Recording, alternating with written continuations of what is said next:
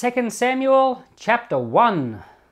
After the death of Saul, when David had returned from the slaughter of the Amalekites, and David had stayed 2 days in Ziklag, on the third day, behold, a man out of the camp from Saul, with his clothes torn and earth on his head. When he came to David, he fell to the earth and showed respect. David said to him, "Where do you come from?" He said to him, "I have escaped out of the camp of Israel." David said to him, "How did it go? Please tell me." He answered, "The people have fled from the battle, and many of the people also have fallen and are dead. Saul and Jonathan his son are dead also." David said to the young man who told him, "How do you know that Saul and Jonathan his son are dead?" The young man who told him said, "As I happened by chance on Mt Gilboa, behold, Saul was leaning on his spear, and behold, the chariots and the horsemen followed close behind him. When he looked behind him, he saw me and called to me. I answered, 'Here I am.' He said to me, 'Who are you?' I answered him, 'I am an Amalekite.' He said to me, 'Please stand beside me and kill me, for anguish has taken hold of me, because my life lingers in me.' So I stood beside him and killed him, because I was sure that he could not live after he had fallen. I took the crown that was on his head and the bracelet that was on his arm, and have brought them here to my Lord." Then David took hold of his clothes and tore them, and all the men who were with him did likewise. They mourned, wept, and fasted until evening, for Saul and for Jonathan his son, and for the people of Yahweh, and for the house of Israel, because they had fallen by the sword. David said to the young man who told him, "Where are you from?" He answered, "I am the son of a foreigner, an Amalekite." David said to him, "Why were you not afraid to stretch out your hand to destroy Yahweh's anointed?" David called one of the young men and said, "Go near and cut him down." He struck him so that he died. David said to him, "Your blood be on your head, for your mouth has testified against you, saying, 'I have slain Yahweh's anointed.'"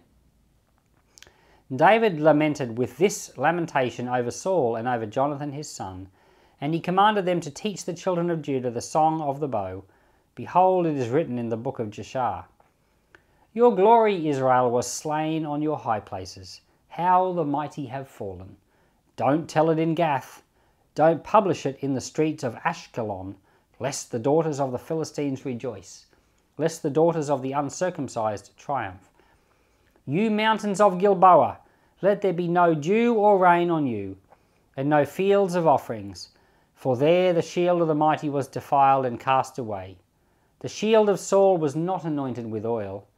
From the blood of the slain, from the fat of the mighty, Jonathan's bow didn't turn back. Saul's sword didn't return empty. Saul and Jonathan were lovely and pleasant in their lives. In their death they were not divided. They were swifter than eagles. They were stronger than lions. You daughters of Israel, weep over Saul, who clothed you delicately in scarlet, who put ornaments of gold on your clothing.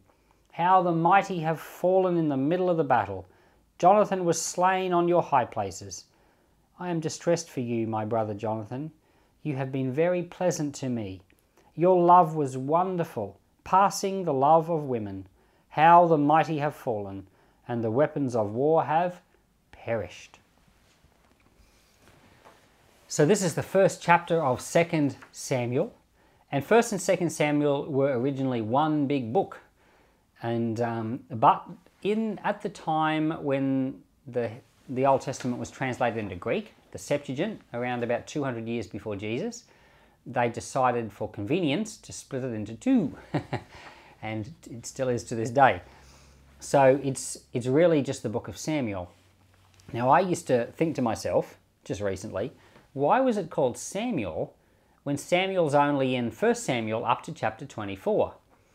And then the book of 2 Samuel doesn't even have him in it at all. Well, the truth is, it's called Samuel, or 1 and 2 Samuel, because it's the story of Samuel and the two kings that he anointed. It's really the story of three people, Samuel, Saul, and David. And the first book is really all about Samuel and Saul, even though David's figures in it. And the division happens right here at the end of Saul's life, and from here on, the book is all about David. So 2 Samuel is all about David, 1 Samuel is all about Samuel and Saul, and so that's why the book is split here. So in this chapter, the book starts with an Amalekite coming to Ziklag and reporting the news from the battle.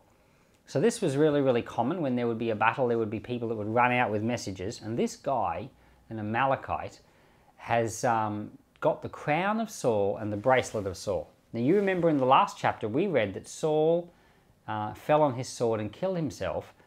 So that's how Saul died. So this Amalekite's going to lie about how he got these things.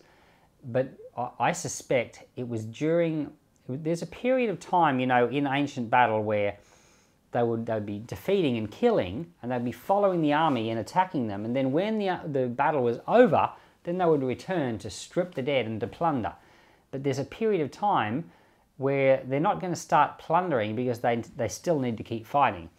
And in, was it this chapter, it said that there was a period of about a day before they returned to strip the dead. And I suspect that the Amalekite is one of these, what do you call them, looters. In ancient times, there were people that would, if they knew there was a battle, they were very smart. They would stay near the battle and wait till it was over, and then they would, in this intervening period, they would go and loot, because there's a way of getting free stuff. And so this, I suspect, this Amalekite has come across King Saul and thought, whoa, I've struck it rich. And he's trying to take advantage of the situation to get some great reward from David. He thinks David's going to be super pleased.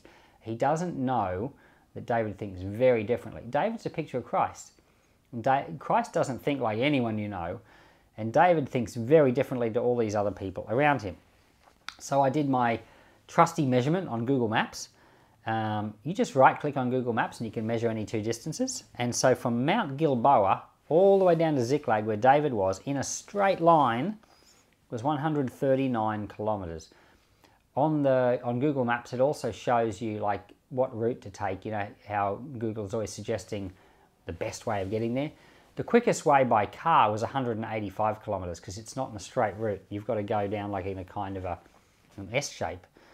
But the straight line was 139. I think that this Amalekite, leaving the battle to go to David, he wouldn't have gone in a straight line because of the hills.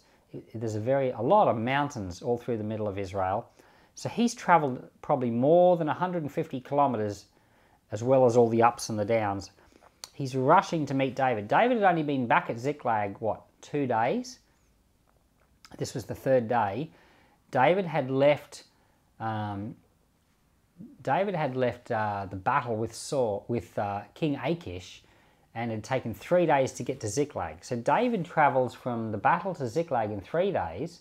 Then he's away fighting and rescuing soldiers for a couple of days, and then he's back 2 days. So it's been about a week, or maybe 8 days. The battle takes 1 to 2 days, so this man has taken 6 days or so, or maybe 5, to get from the battle to David. And that's about right for a distance of about 150 kilometres. And he was probably carrying other things than the crown. He probably plundered other stuff too. So he's expecting a reward because he thinks David's going to be pleased, and David is not pleased. David is unhappy, and in the end this Amalekite ends up perishing for taking a stand against the Lord's anointed, and we must be careful never to do the same. He thinks, like this Amalekite thinks that David is going to celebrate when he hears the news of Saul. The first thing that David does is lament. Now, you imagine for a minute that Saul was chasing David all around the desert trying to kill him. You imagine for a minute that Saul heard some news that David had perished. Imagine he hears news that David has been defeated in some little skirmish, or David has fallen off a cliff at En-Gedi, and has hurt himself. What's Saul's reaction going to be? His reaction is going to be, yay, great news. And I think the Amalekite expects a gleeful reaction from David over Saul. But no, when he sees Saul lament, he realizes, oh, something's different here. And then David sings this whole song of lament, which we'll talk about in just 1 second. You can see how David is a picture of Christ. We are the enemies of Christ, but the Lord comes to save us. And there's not a single person that dies and goes to hell that the Lord doesn't weep over. even Jerusalem, the Lord said, "Oh, Jerusalem, how I wished I could have held you, how I wished I could have helped you, but you were not willing." The Lord doesn't rejoice over any of his enemies who perish. The Lord tries to turn his enemies into his friends. And David's a real picture of that. And we must be very careful not to rejoice. If you see someone where something bad happens to them, even if you think they're a terrible person, don't rejoice. It happens on the internet, like for example, a few years ago, a prominent Christian got put in jail. He was accused of something and found guilty, and he wasn't actually guilty. He was released on appeal, but all the celebrations that went on in the news, and but this is really common, in the world. But as Christians, we must be so careful to not have this attitude in us, because it's not in Christ.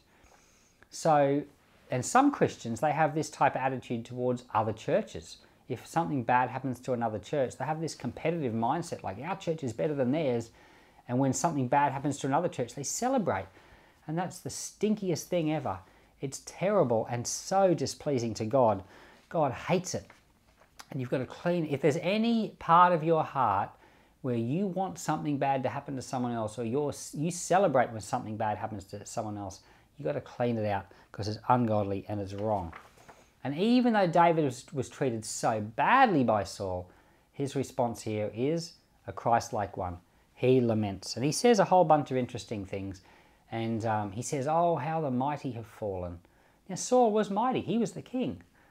And he says, of Saul and Jonathan, swifter than eagles, stronger than lions. He says all these wonderful things. And, well, there's two interesting things I want to comment on in his lament. One is that he says, he puts this curse on the mountains of Gilboa. And he says, "May there be no dew or rain on you." Now, if you go to Mount Gilboa today, does it rain on Mount Gilboa? There were some articles on this. I thought it was interesting. Yes, it does rain on Mount Gilboa. Did David's curse fail to come to pass? Well, what I think happens here, what I think happened was it was a symbolic curse. Now, one commentator said that Mount Gilboa remained under the curse to this day, as is verified by its dry condition, which is true. If you go to Mount Gilboa, it's definitely a dry mountain. It's very dry. There's not a lot of rain. And so maybe in that sense it's true. But it does sometimes rain on Mount Gilboa. And apparently in the winter it comes out with the most wonderful flowers. There's the most wonderful birds. Like the wildflowers are amazing. I saw pictures of them. They look fantastic. What I think happens here is it's more of a symbolic curse. I don't think David really hated the mountains of Gilboa, and he was cursing them with like this hatred of, "I want something bad to happen to you." It's like when this is a lament. It's poetic language, and he's just wanting to write a song to honor Saul and Jonathan. It's not about let something bad happen to these other places. And I think he's saying, "Oh, proclaim it not in Gath, proclaim it not in Ashkelon, daughters of Israel, weep for Saul, and let there be no rain on Mount Gilboa." So it's all poetic language, and it's all just to show how much Saul and Jonathan mattered. I don't think David was physically wanting there to be a curse on these mountains. And I think if you go to Mount Gilboa today and you enjoy the wildflowers, I think you'll see that that's the case. The other interesting thing that happened is that David commented on Jonathan about how wonderful he was, and he said that his love was greater than the love of women. There's at least two things to say here. One is that David didn't really follow God's plan for marriage properly. He had multiple wives. He had 22 in all by the time he died. But at this point, he had a couple of wives at the time he wrote this song. Whenever you're in a situation with multiple families involved or multiple partners involved, it gets very complicated, and it's not the Lord's ideal. So you could say on one hand that he had a genuine friend in Jonathan, and it's no wonder that he thought that friendship was better than the friendships he had with his wives. So that's clearly true from a practical point of view. And there's a reason why the Lord made us to be monogamous, because it's the Lord's best way. But having said that, I think the relationship he had with Jonathan was a very special one. Not just not just a better than his marriage is one, but a genuinely special relationship. One where their hearts were knit together so that they had one heart and one mind. And this is the state that God wants the body of Christ to come to, where we love one another from the heart. And it's wonderful. I think this is what heaven's going to be like. And so when the Lord draws you close together with people so that you have the same heart, that you're able to pray with the same feeling, you're able to share thoughts and feelings, there's no judgment between you, you're working together. All these things are very, very wonderful and is not as common as you think. But when the Lord is at work, when you seek it, when the Holy Spirit's power is released, it can happen. And it happened on the day of Pentecost when the Bible says they were all of one accord and the Holy Spirit fell on them. Their hearts were knit together on that day as well.